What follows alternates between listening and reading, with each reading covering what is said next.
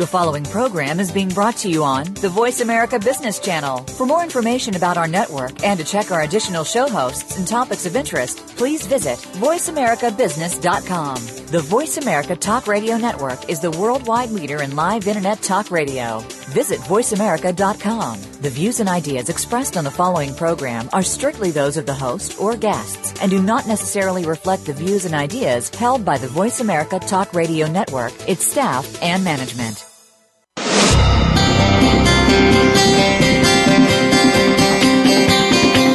Welcome to Quantum Business Insights, emerging perspectives on people, process, and profits. Your host is Olivia Parr-Rudd.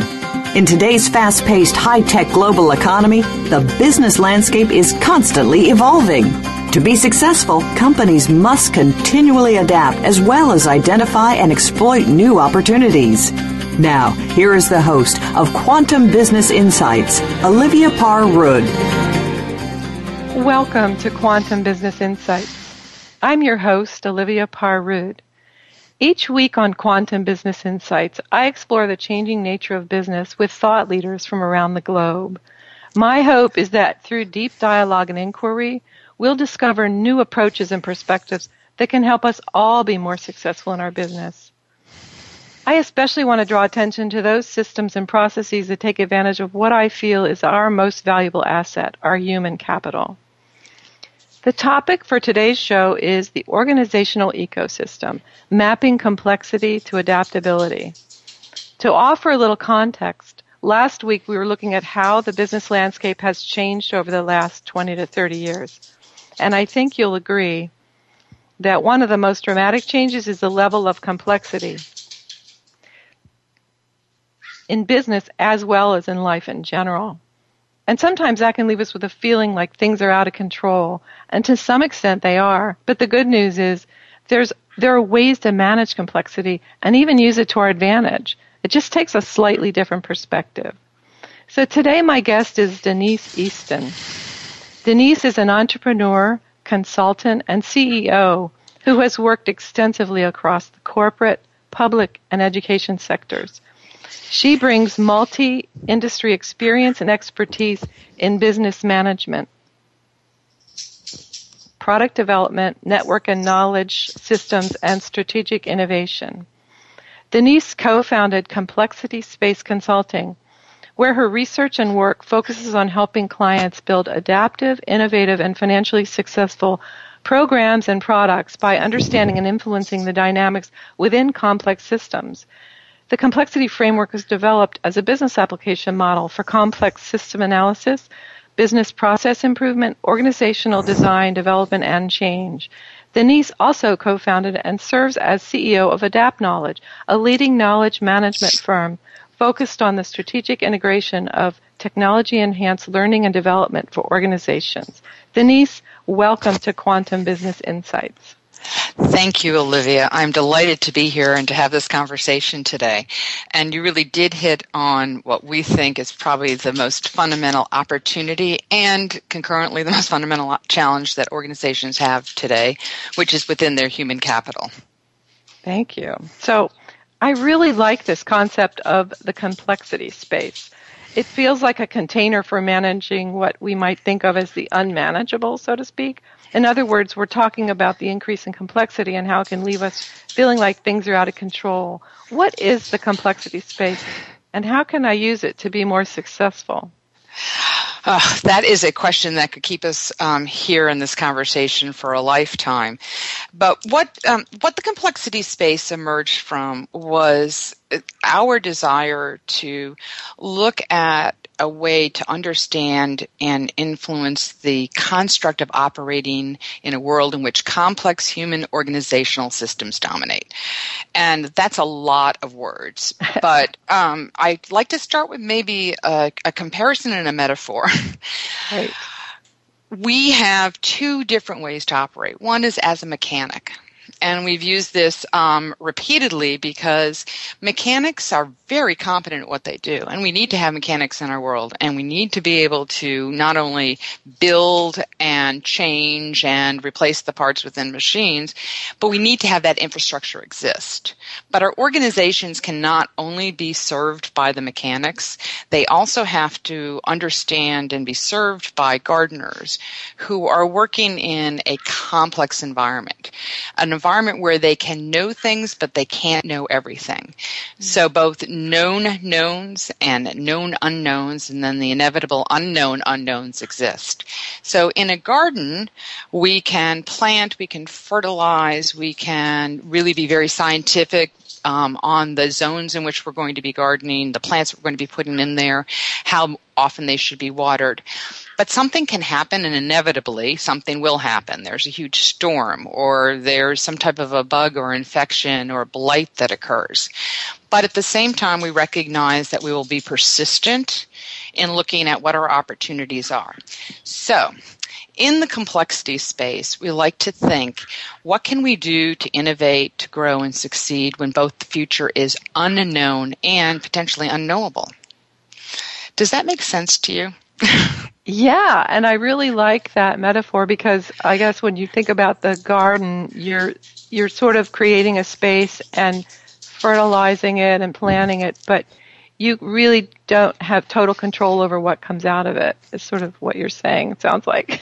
Exactly. And so based on that premise, I'd also like to share with you and the audience both a recognition and an absolutely deep imperative and belief in the fact that we need to have, traditional linear processes when we're looking at a total organization. And again, this goes back to a complexity construct. We live in a world where everything is there all the time. So like the mechanics and gardeners, they both work together and they're both necessary when creating an environment that's going to be healthy and sustainable for everybody.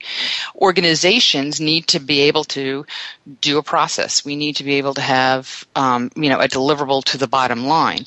But at the same time, we need to have the systems and models and the opportunity to allow everyone within the organization to respond in a nonlinear way. And this is where the complexity space, I think, actually starts to make more sense, certainly to our clients. So what we tell them and how we work at it is that it's the understanding and influencing what you need to do. There's going to be no organization that's going to be completely unstructured, but there are opportunities to look at how can you operate in this organizational construct where you have structure and unstructure, where you have deeply constrained and rule-oriented behaviors, and you have innovation and chaos. And from complexity science, there's this beautiful middle ground that complex adaptive systems wants to create. And this is where everything exists all the time. In a complex adaptive system, you have both the unknown and the known, the chaos and the structure, the order and the disorder. And being able to find that sort of happy medium, I think there's, think of a sweet spot. Mm-hmm. Think of a place where there's emerging possibilities. Think of being adaptive and agile. And these are all words that are being used in current business publications on a frequent and regular basis. And complexity allows you to leverage the energy that's created between this, I think of it as a percolating pot of innovation and ideas that have not quite yet formed, the structures that we know that do work, and to find this place where you can take both of them and find a better path forward. Well, that makes a lot of sense because when we were speaking last week about how business has changed, one of the things that's happened is a lot of those linear processes, those rule-based processes have been automated or outsourced. So it's almost become that much more important to look at this nonlinear kind of complexity space to really stay competitive. This, to me, is where the advantage is. So what are some of the ways that you help companies to look at their business. You talk about the organizational ecosystem. What are some of the aspects of that that can be helpful for businesses? Thank you for asking about that. We have, and again, I think one of the challenges we have in this, in this field is to translate the terms that we use very freely. So the conversations that you and I have, Olivia, we can get very much into sort of the complexity science geek talk very quickly. Yeah. So at any point, please feel free to ask me to translate. But what I really hope that this conversation will help folks is to understand that there's a different way to look at what already exists, and it's a different lens. And there's some words that we use quite frequently. We use, adaptability, the concept of organizing and self-organizing. We also consider patterns. And so patterns is where I want to begin the conversation. So all organizations have an ecosystem. And from a scientific perspective, we know what ecosystems are. It's sort of the environment in which we thrive or die or grow. And healthy ecosystems continually have influences and information, new things being brought into the ecosystem. So if you had an ecosystem that had nothing from the outside to ever come in and nothing from the inside to ever go out, ultimately it would shrivel up and die. And so what you want to do is you want to be able to have the air and water and things happening. Good things and bad things, but that's what keeps an ecosystem alive and vibrant. So from an organizational ecosystem, what we really wanted to do was to look at how could we talk about this in a way that seemed true and useful. How could we create both the awareness and also the conversation that would allow any organization to really understand what's happening in their organization as they start to make change or have new initiatives. So one example is we have 3 different areas, which is a new way to think about how do you look at your organization. And again, this will go back to some terms I've already used. We have history, context, and culture. And the history is the organizational systems, traditions, their milestones. Every organization, no matter how old or young it is, has a history, and that history is part of who they are. There's a pattern. So if we know that every 4th of July the organization gets together for a company picnic, it's part of the pattern of how they've always done things and how they intend to do things in the future. So there's an experience and there's expectations. Context is the surroundings in which the organizational system operates. And this is where we can't live in an isolated environment even if we choose to. So in Japan, when there was the tsunami, which was such a horrible thing, everybody felt that they were able to control what was going to happen within the nuclear power environment. I mean, all the systems were in place. There was a history, there was experience, there was expectations, but all of a sudden something really dramatically significant happened that they had not prepared for. I mean, people didn't think that there was ever going to be an environmental experience that was going to literally throw out the nuclear power plant and then all the subsequent impact on people, environments, business, etc. But we can't operate, in an isolated environment. And the surroundings will, in an ecosystem, impact what happens. Right. Then we have the culture. And this is in my mind, this is that beautiful, messy place, which is where leadership and influence comes in, and we may talk about that later. But the culture is who and what the organization is at its core.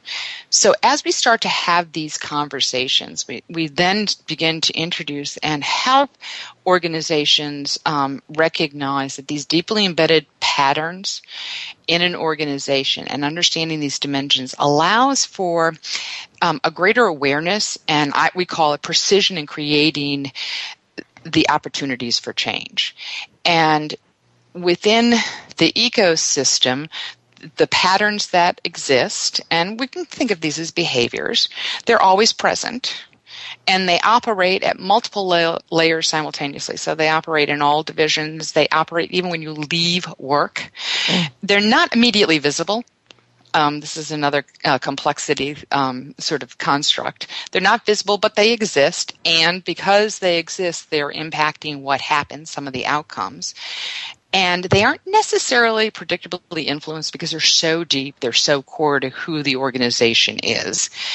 The inputs and outputs are not proportional. So despite the fact that I may try to change something all the time, I may not be able to guarantee that the end output is going to be proportional to how much effort I put into the input. So that's a lot of information there, and I'd really like to perhaps dig into it a little bit, but we're up on a break, so when we come back, let's talk about how we can actually use those. What are some of the things we can do in business to flesh out and actually leverage those three dimensions or those three areas of the ecosystem? So we'll be right back.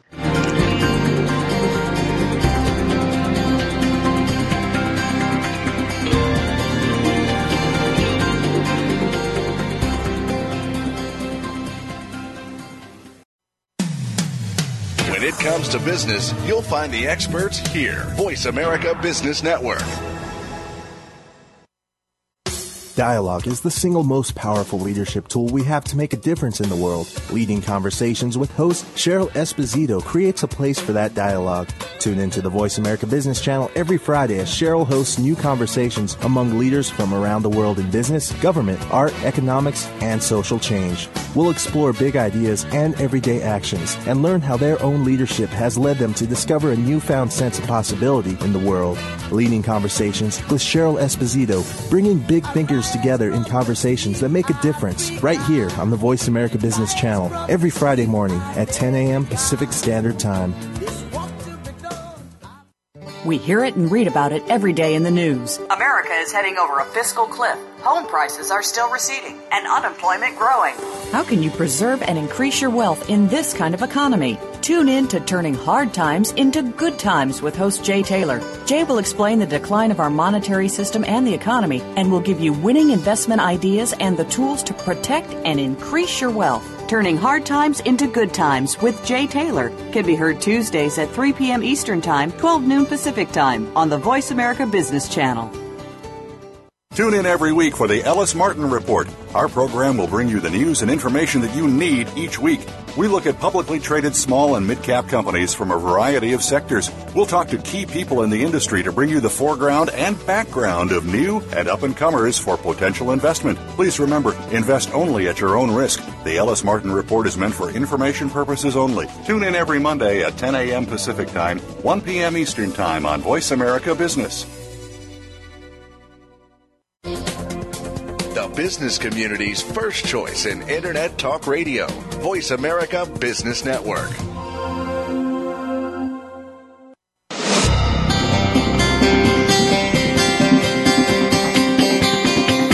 You are tuned in to Quantum Business Insights with Olivia Parr-Rood. To reach the program with questions or comments, please send an email to show@oliviagroup.com. That's show@oliviagroup.com. Now, back to Quantum Business Insights.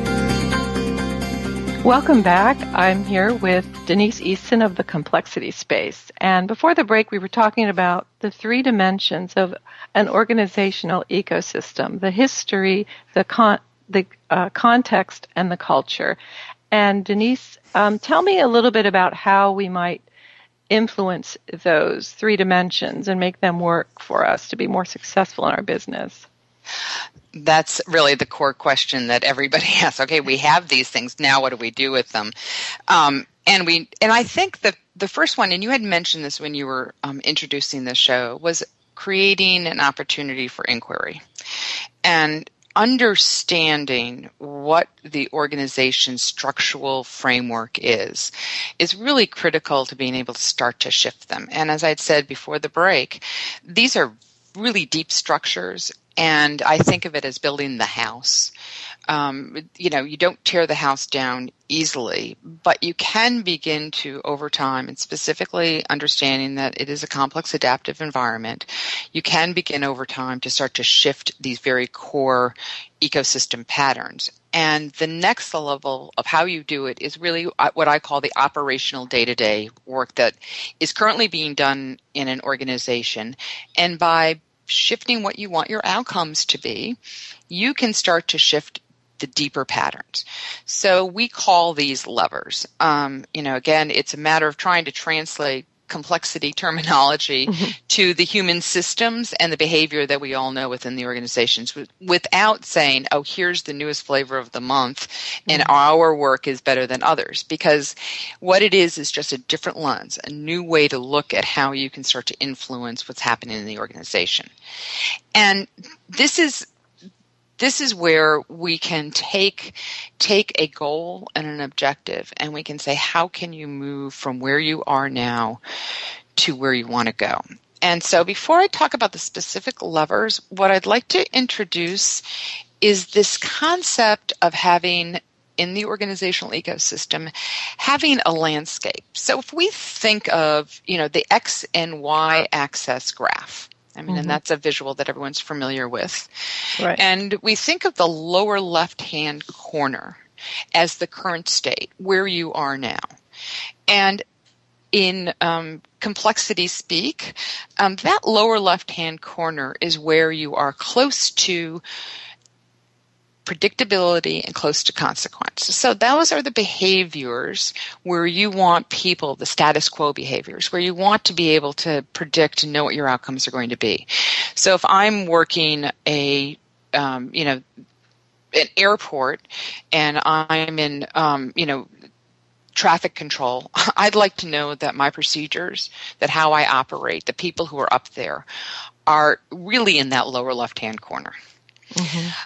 The upper right-hand corner, if you think again of this graph, could be more of a mutation space, could be the place where you would like to be able to have there be very few rules and regulations.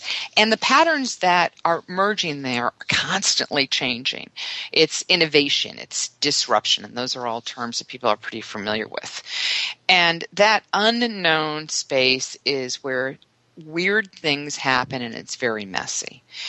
There's a middle space, and that middle space is where most organizations want to be. And again, going back to what we had discussed earlier, it's this sort of self-organizing space. This is where emerging information is happening, where we're experimenting, we're trying new things, where we may be really shifting patterns, but it hasn't shifted so significantly that it's gone down into that lower left-hand corner, where those deep, deep, deep patterns are. So we look at this as a status quo area in the lower left-hand corner, this mutation, exciting space. And then really in that upper right-hand corner, a place where there's almost no rules. There's lots of innovation. There's lots of risk-taking. There's lots of failure, but at the same time, there's possible successes. If you think of this landscape diagram as your organization and you want to be able to start to shift these patterns and behaviors and tactical actions. So again, it's not just, we want people to act differently. We want our organization to think differently. You really want the bottom line results, because if you can't have the deliverables, then what is the real purpose of the organization, even if it's not specifically manufacturing a product? So we like to uncover what we call sort of higher level patterns and allow there to be attention on these levers. So these levers, these actions that people can take, very specific actions, can be assessed, they can be prioritized, and then they can be shifted to move towards more results. Okay, so, and these are 4 areas that I actually think people are already doing in the organization, but by increasing this understanding and awareness, we can bring the level of current behavior to a point where it's more integrated into the overall context, culture, and history of the organization. So the 4 areas are connections, and this is creating and expanding new intersections of people, ideas, and resources. Think of network. Think of internal, social networks and organizations. A new connection is we're reaching out to our customers in different ways. We're allowing people to contribute to ideas on a regular basis and to experiment with those ideas. We're bringing different people into different conversations. So to some extent, we're flattening how we do our projects and business, and we're looking for the opportunity to have a diversity, and that's the second one, of creating and embracing differences. And differences in a complex environment mean it's not the same thing. It is not a pejorative or negative. You want difference. And as I had mentioned before about an ecosystem, a biological ecosystem, if it's completely closed off and there is no diversity or new information or new things coming into the ecosystem, it will ultimately entropy and die. So you want that diversity of ideas, questions, disruption, messy things that don't necessarily completely conform or fit into a pattern, but at the same time, they're bringing up new opportunities. And then that brings us to experiments. And experiments allows us to incent curiosity, intelligent risk-taking, and learning. And from my perspective, that's really at the core of working within complex human systems. The experiments give us ways in which the individuals within the system feel that they can be rewarded and offered opportunities for bringing what they know to an organization. And as a really interesting sort of comment about that was there was a paper that was recently released by Gartner on, what the Apple iPad and other mobile devices mean for collaboration planners. And there were several things within that paper that go exactly into the concept of experiments. They talked about the fact that workers were initially bringing their mobile devices to work and working sort of secretively because it was more efficient. The official enterprise didn't support what they were doing, and they were taking their work and finding a time, place, software that they could do things better outside of the organization. That's fascinating. Isn't that fascinating? It's a great. I'm happy to send you the link for it to share with the audience. Please, yes. And then what they did was they started to, a certain group said, well, could we all use our iPads at work? And they were then able to bring it to customers, and they started to, begin to develop proprietary applications that were based on work needs that were, again, outside of the enterprise. Wow. And so all of a sudden you have a lot of this experimentation happening, really intelligent risk-taking because they want to do their jobs better. No one wants to fail. Right. And an incredible amount of learning. So if you think of this, and I won't go any more into the article, but you've got the idea of what it says. The key is for the organization to start to really embrace and recognize this. Right. And it's not easy. So anybody who's out there, it's really hard. But you can begin to see how it could shift a pattern of behavior. And if you say, hey, we really want to create different kinds of connections, we really want intelligent risk-taking, and how are people learning? What are they doing? And this brings us to the fourth one, which I think might be a really wonderful one to sort of look at in the next segment. So yeah. I will stop right now. Okay. Well, so yes, and I wanted to actually comment on a couple of the other points. So we'll be back from the break in a few minutes. Thanks.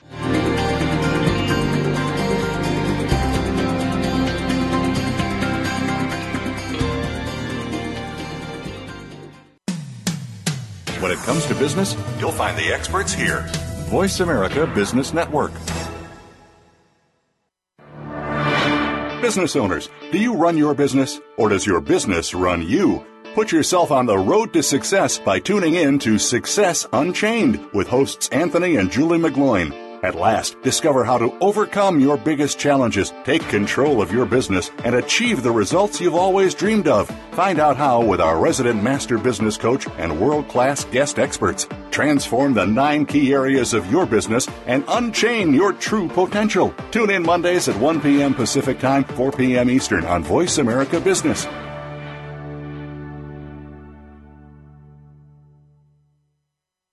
Our workplace is dynamically changing. How do you stay ahead of the curve with respect to learning and training? Tune in every week to The Future of Workforce Learning and Development with host Pamela Robinson. You'll learn about real-world strategies, solutions, and resources that will showcase these changes and keep you ready for what's next. The Future of Workforce Learning and Development is heard live every Thursday at 1 p.m. Eastern Time, 10 a.m. Pacific Time on the Voice America Business Channel. Do you, like most Americans, spend the majority of your life at work? Are you making it the joy that it deserves to be, or are you feeling drained and unfocused? Tune in to A Great Place to Work with hosts Kurt Kaufman and Dr. Kathy Sorensen.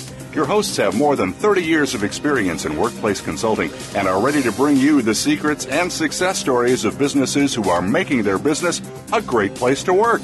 Listen every Friday at 11 a.m. Pacific Time, 2 p.m. Eastern Time on the Voice America Business Channel and enjoy a better workplace and a better life. Voice America Business Network, the bottom line in business.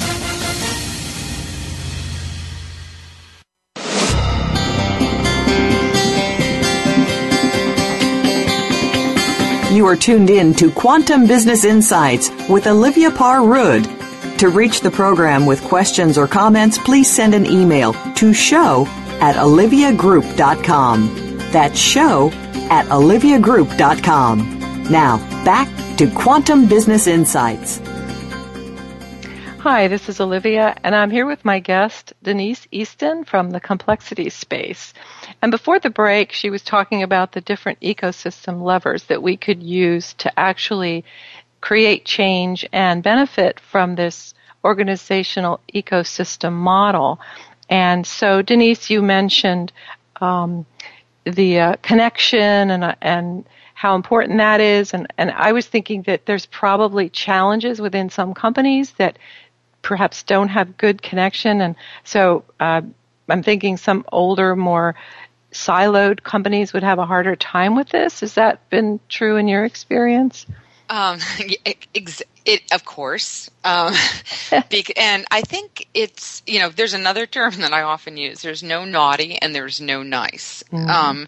So that there's not a good or a bad way to do something. And clearly, if it's working, bravo. Mm-hmm. But at the same time, it isn't always working, and it's not working for all the reasons that I think there's probably not a single person in an organization, even if they aren't in a business organization, that don't feel the impact of, escalating information, shifts in how people want to do things, how they are being demanded to deliver different items, information, products, services. The old adage of a 24/7 world is now being even exacerbated beyond that, because it's a 24/7 world where we're supposed to know everything that happened in the past, and we're supposed to be able to predict everything that's going to happen in the future. Yeah. And so, a silo is an opportunity to have very constricted, very regulated types of information and exchanges. But inevitably, and I'm not in a position to predict when, and most CEOs of companies cannot predict when, there is going to be enough impact, enough diversity, influences, things happening to the organization that silo is going to get broken down. Mm-hmm. So I like to think of this as, an imagery that we often use is of a sand pile. And so each time you put a grain of sand on the sand pile, it will start to build and build and build and build. And then at some point, one grain will sort of dissipate the whole structure. That's been referred to as tipping points. Mm-hmm. It's, goes back to the concept of, in the organization, you don't necessarily have proportional inputs and outputs. So I may be dropping those pieces of sand, trying to change something, and nothing's happening, and all of a sudden the whole structure changes. And so we can't ignore just the dynamics of what's happening around us. Twitter and Facebook and YouTube and Instagram, and all the ways that we communicate are new ways of having those connections. And with each connection, there's a possibility of a new idea. There's a possibility of several drops of sand or grains of sand being put onto a structure until those connections, those ideas start to tip what we do. Normal examples that we all know are what happen when, there's an isolated event or seemingly isolated event in another part of the world, but then all of a sudden hundreds and hundreds of thousands or millions of Twitter feeds pick it up. Or one picture that is shared can change how people are reacting and responding. Whole regimes have come down because of that. So why would organizations think that they couldn't or wouldn't be affected by it? So yes, connections, I think, are the one that's most easily identifiable with our media networked, connected world that we live in. But at the same time, I think that, the diversity of the ideas, being able to embrace when someone has an idea or a connection that may not seem to have been part of the original structure, it's an organization can really leverage this. It's a wonderful way in which to bring at a very low cost new thoughts and perspectives into that organization. And then what we're doing, to just go back to before we move forward, is this concept of being able to shift these patterns. And the beauty of the levers, of these very small sort of grains of sand actions, if you may, is that these things are always present. And again, they're always operating at multiple levels, but you can pull them. You can take a lever and you can shift it a little bit, and you can modify it directly. So it's not so deeply embedded that you can't take the Titanic and shift it around. It can be very easily measured. If you said to a group, what I'd really like you to do is to think of how you can connect to everybody else in the organization and outside the organization, and in 2 weeks, put out some questions and see what kind of responses you get. Yeah, and I was thinking also, we mentioned diversity again, that companies that are newer maybe have many more cultures or ages or different specialized skills within their company, so there'd be a lot more diversity in that way. And I've also heard about companies just having people change roles. So, for example, I worked for a credit card bank where they actually took the chief marketing officer and they made him the chief risk officer, and they made the chief risk officer the chief marketing officer. So they both had a real perspective for the other person's responsibilities and brought in that, I think, like a diverse point of view to really stimulate, and it worked really well. Oh, absolutely. And that's a wonderful way of what I would consider doing an experiment of learning.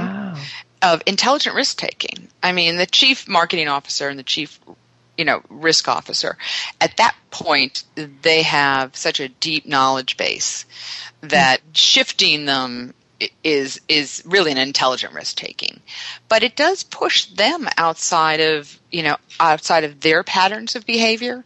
And, I think that there were probably moments that was pretty scary, but at the same time, think of the tremendous learning and the ability to have these new ways of looking at what the opportunities were.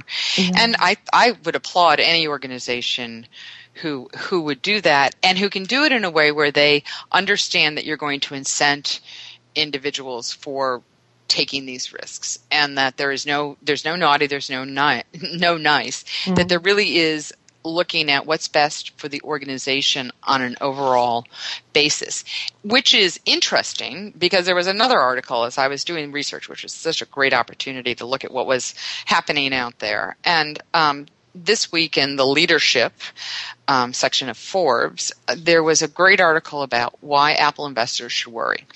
So I love Apple. Just download the new operating system on my iPhone. But what they were talking about, and I think this goes back to what we were discussing last week, was the fact that at some point in time, if the organization gets too comfortable and recognizes that they need to sustain who they are, ecosystem patterns, what they deliver, and what they've done in the past without truly recognizing that they cannot keep themselves immune from what's happening around them. You go back to the concept of Apple is a perfect example, and a lot of people are just, up in arms with, we came to expect something that you're not even meeting the pattern that you used to have. And what are the things that, as a leader, what's happening within the organization at the highest levels that's squelching some of that sort of innovative, creating things that people don't know what they want yet Yes. in the organization? Yeah, I would think you could even look at these levers, and I know we haven't touched on all of them yet, but as a way to value a company, that if they're doing these well, even though you may not know what they're going to have going on in a year or two, if I were looking to invest, those are the things I'd probably care about.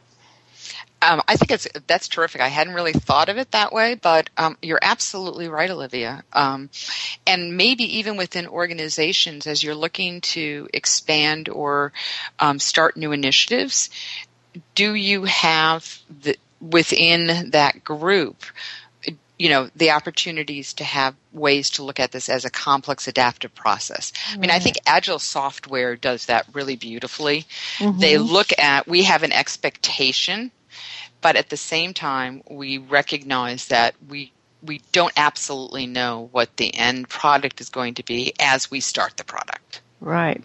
And to me, that's fun, but I've had to work at letting go of always being attached to outcomes, especially in business and to some extent in my life. But I think if you've got these core principles and these ways to evaluate, you do well. And we're almost up on a break, but I just wanted to touch on the idea of this experiment area, or when you were talking about the XY graph. So at the very bottom or the bottom left corner is where you absolutely need certainty.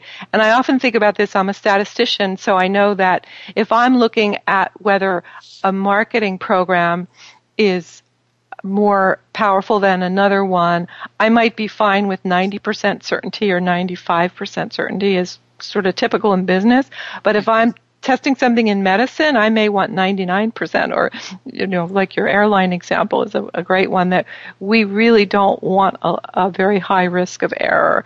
So I love this idea of an area within the organization that can take ideas and bring them in and maybe even just test and experiment and get comfortable with the level of risk before rolling it out. So we're up about to take a break, and what I want to do when we come back is talk about the fourth lever, which I already know what it is, but I'll wait and let you introduce that when we return from the break. So stay tuned.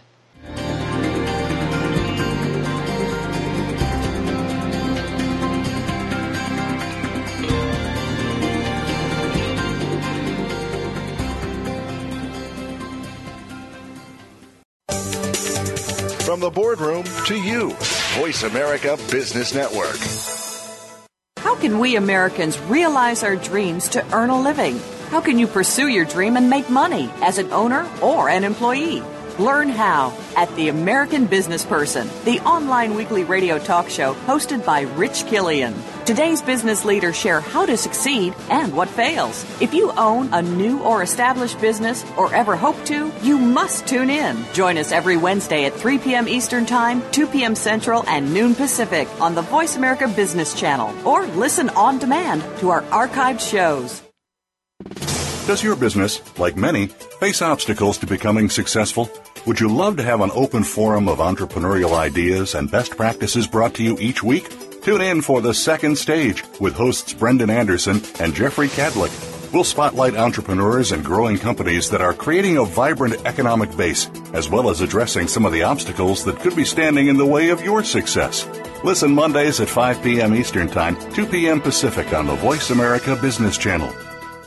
Everybody needs expert advice when they look to develop their personal brand. Join Rochelle McCrary for The Leader and the Muse. Rochelle and her guests will bring you practical tips and tools to help you build your brand in ways that propel you into greater personal and business success. For strategies, stories, and much more, tune in to the Voice America Business Channel every Friday at noon Pacific Time, 3 p.m. Eastern Time for The Leader and the Muse. And get ready to take your brand to the next level. The business community's first choice in Internet Talk Radio. Voice America Business Network.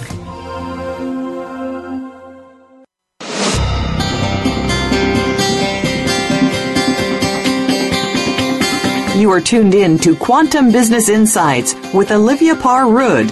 To reach the program with questions or comments, please send an email to show@oliviagroup.com. That's show@oliviagroup.com. Now, back to Quantum Business Insights. Hi, this is Olivia, and I'm here with my guest, Denise Easton of the Complexity Space. And before the break, we were talking about the organizational ecosystems and the levers that you can use to manage change in the ecosystem. And we talked about connection, experiments, and diversity, and we saved my favorite for last. So Denise, can you talk about the fourth lever for managing your ecosystem? Thank you, Olivia. We call it influenceship. And I want to qualify the fact that I'm not just creating a new word or new term to replace what everybody knows, but we think that it is really significantly different than leadership. And I began the conversation with what the complexity space offers is a way to understand and to influence what happens and changes within the organization, to understand patterns and then influence the changes or the shifting of the patterns. And influenceship allows us to re-envision the role of leadership as practiced by everyone. And I think that's the key. It's as practiced by everyone.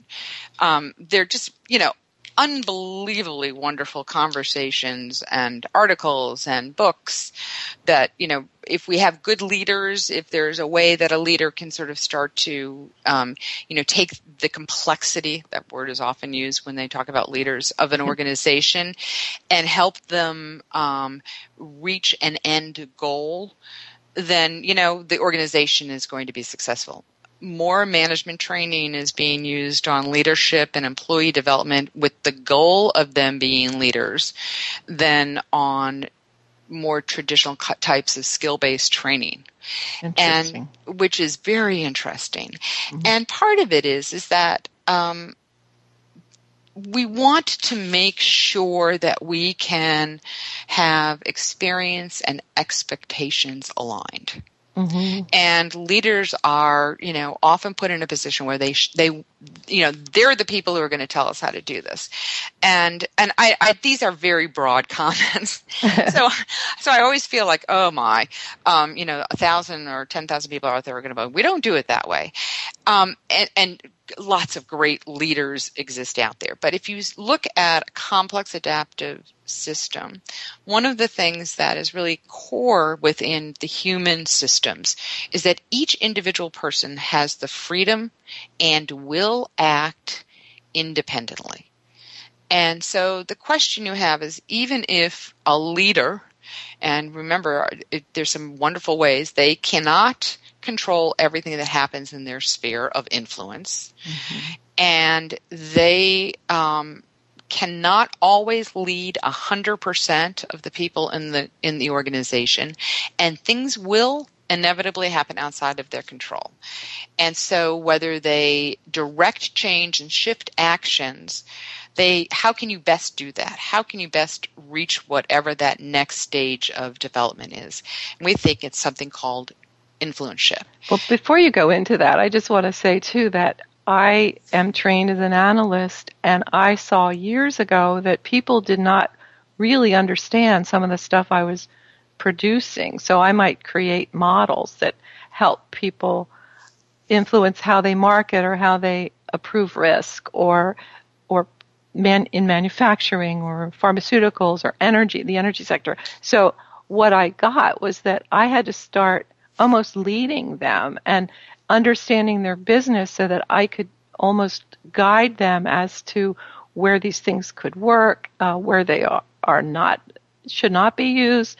And it was great when I saw a quote by Thornton May of the IT Academy. He said, It's not that we need to teach our leaders to understand analytics. We need to teach our analysts how to understand and become leaders, or something to that effect. Love so that. It really speaks to you, yeah. So. Oh, absolutely. And give the analyst, interestingly enough, the opportunity to share and influence what's happening within the organization. Oh, yeah. That makes sense.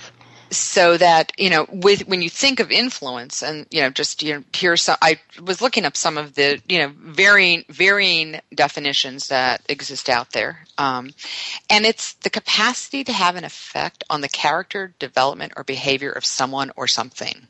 Interesting. That's great. Great. It's to have an effect, to be able to provide information, to create a new connection, to engage in intelligent risk-taking, and to have meaningful differences be brought to light.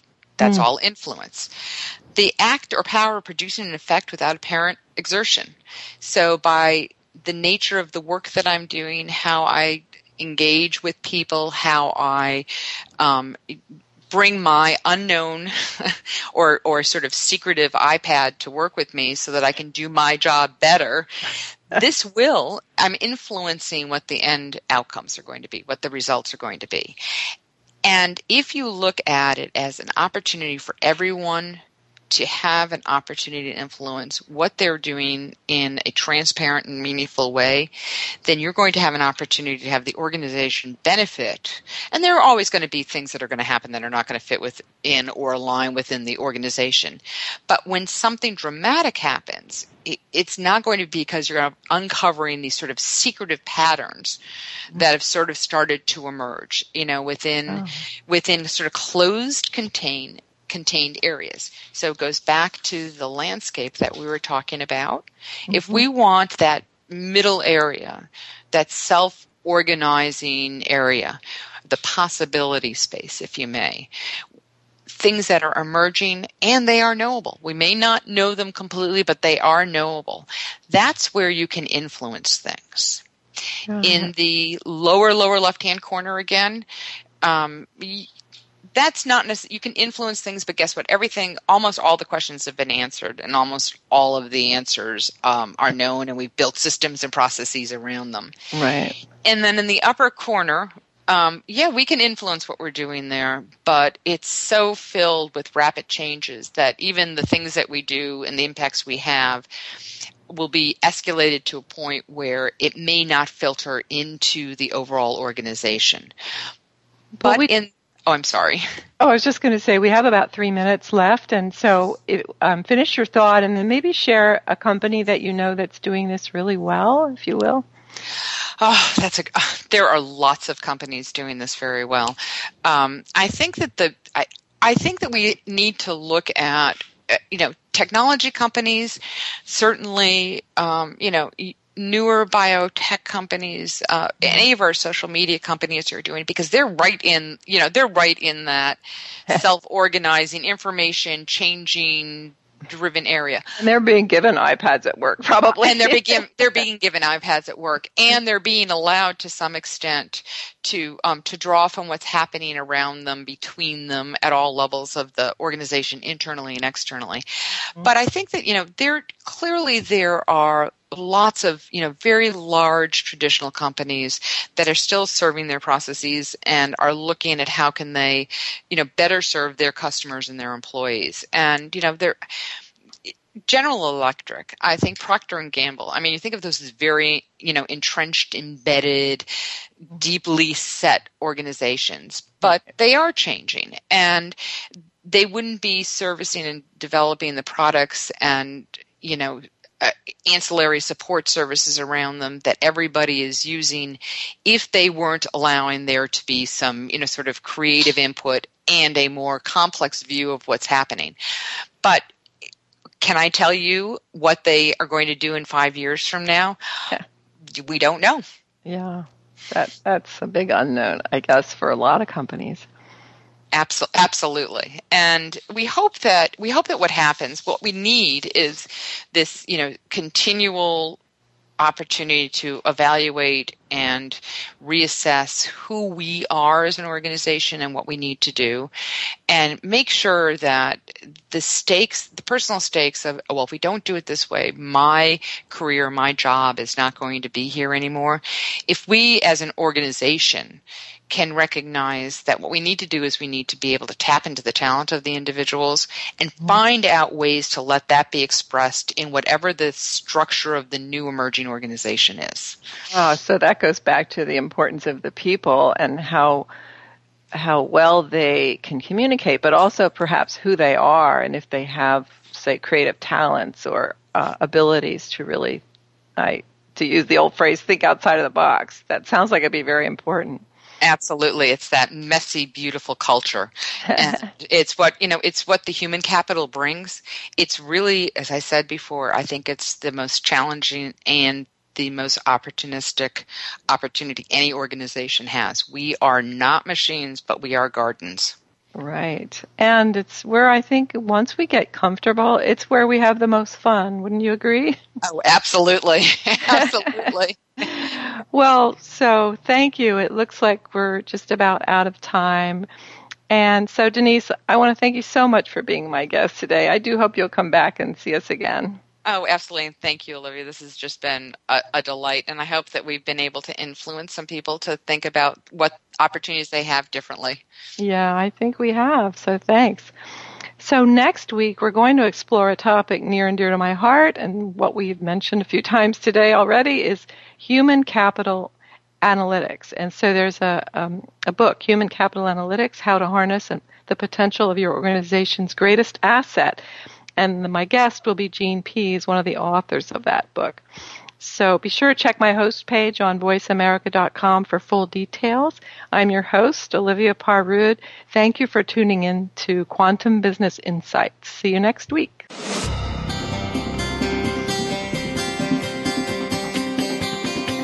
Thank you for tuning in to Quantum Business Insights. Please join your host, Olivia Parr-Ruud, again next Friday at 9 a.m. Pacific Time, noon Eastern Time on the Voice America Business Channel. Enjoy your weekend, and we'll talk again next week.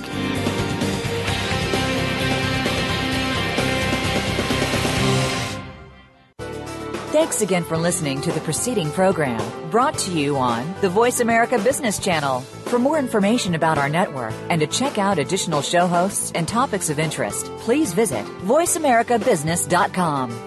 The Voice America Talk Radio Network is the worldwide leader in live Internet talk radio. Visit voiceamerica.com. The views and ideas expressed on the preceding program are strictly those of the host or guests and do not necessarily reflect the views and ideas held by the Voice America Talk Radio Network, its staff, and management.